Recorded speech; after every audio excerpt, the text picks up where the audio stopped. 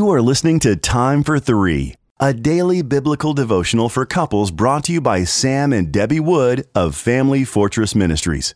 You can purchase a printed copy of Time for Three at familyfortress.org. December 9th, Him and Him alone.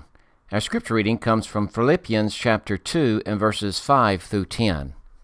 Have this mind among yourselves, which is yours in Christ Jesus, who though he was in the form of God, did not count equality with God a thing to be grasped, but emptied himself by taking the form of a servant, being born in the likeness of men. And being found in human form, he humbled himself by being obedient to the point of death, even death on a cross.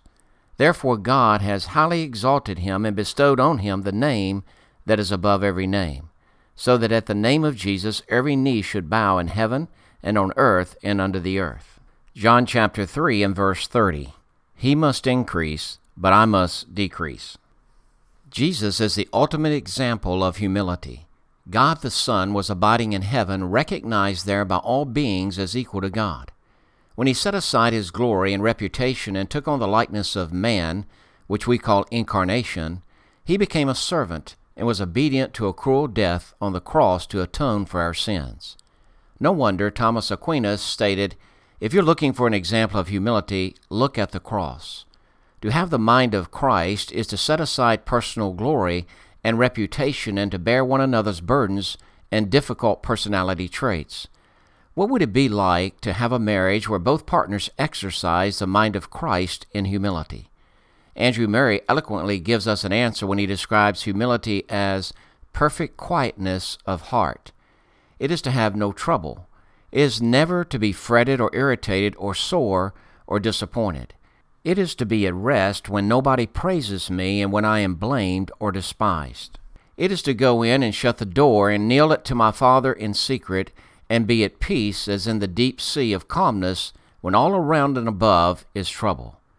Can you imagine what your marriage would look like if you daily lived out this definition of humility? Look back over the definition for a moment.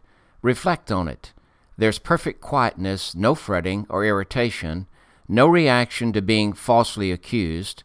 In humility, a person forgets self and how life is unfair or difficult and concentrates instead on the righteousness and goodness of God. The humble spouse completely trusts the biblical teaching for husbands and wives and finds gratification in obeying. This mindset fills a home with peace, because this individual is focusing on the greatness and the sovereign control of the Lord. He or she can comfort and inspire a discouraged mate with truths about Him. Restoring humility in our marriages requires both spouses to set aside self-concerns in order to yield to the Lord's purposes. He must increase, and we must decrease. Reflect together as husband and wife on the humility of the perfect God-man, Jesus Christ.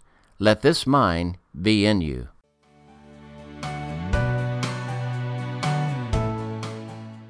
If you are blessed by these daily podcast devotions, please consider joining our ministry team by making a donation of $2 per month on our ministry website at familyfortress.org or on our ministry app. In appreciation of your support, you will receive a free printed copy of our book, What is Marriage? Family Fortress Ministries is a nonprofit focused on enriching families through biblical teaching. More resources are available at familyfortress.org and on the Family Fortress Ministries app, which can be downloaded from the App Store or Google Play. Thank you for your support, and don't forget to subscribe to this podcast.